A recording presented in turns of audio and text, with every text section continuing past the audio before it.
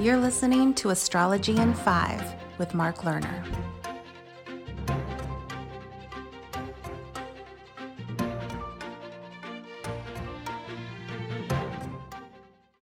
Today is April 26th, and 34 years ago in April 1986, I wrote the preface for my self-published book, Mysteries of Venus.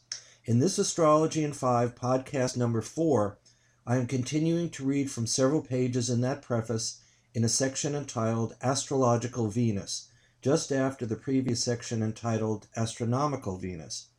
Since I recently wrote a special Astro Flash for our Great Bear Enterprises website entitled Astro Flash on Venus and Vesta and their 3 conjunctions in 2020, which is in the Earth Aquarius news section of our website, it is timely to read various selections from my main book that is now out of print.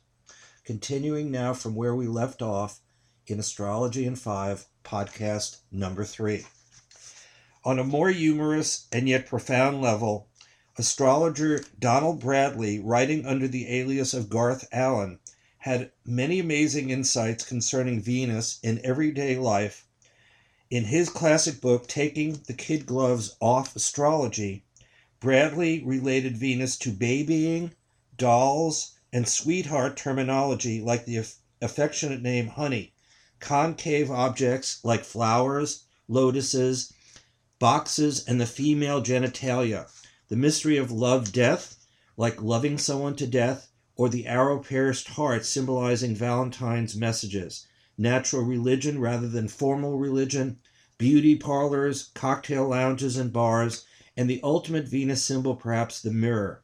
The Venus symbol, the circle over a cross, is a fairly close replica of a handheld mirror. Bradley suggested that the myth of Narcissus, the Greek youth who became enamored and fell in love with his own image in a pool of water, had much to do with Venus.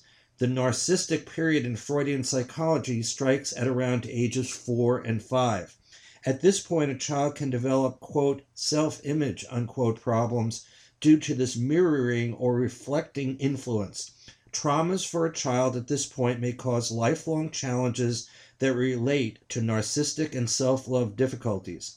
Ultimately, this can lead to severe psychological wounds that prey upon an individual during adolescence, social context, and eventually marriage, sexual relationships. Although several colors are designated as Venusian, green would be the most likely candidate for top honors. In this context, emeralds have always been associated with Venus, particularly as a gem aligned with queens. In the sevenfold chakra or center system, on etheric physical levels, Venus has prime rulership over the Ajna center. This is another name for the third eye, or creative visualization center. The implication here is that as true, intelligent love and inner peace unfold within a person, the eye of illumination can begin to unfold its petals, and the individual can gain spiritual sight, insight, or intuition. Copper is the supreme metal of Venus and might be considered as Venusian energy actively at work in the Earth's mineral kingdom. In this regard, have you ever wondered about how police officers got the name cops?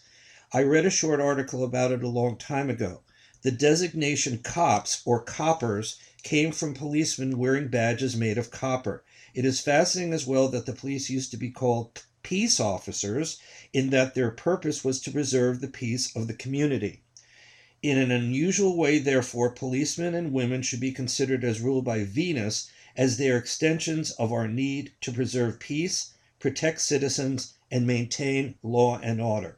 Doves, swans, and bees all have been considered as strongly affiliated with Venus. Thank you very much for listening, and more next time. Bye for now. That's it for now. Stay tuned for more Astrology in 5 with Mark Lerner.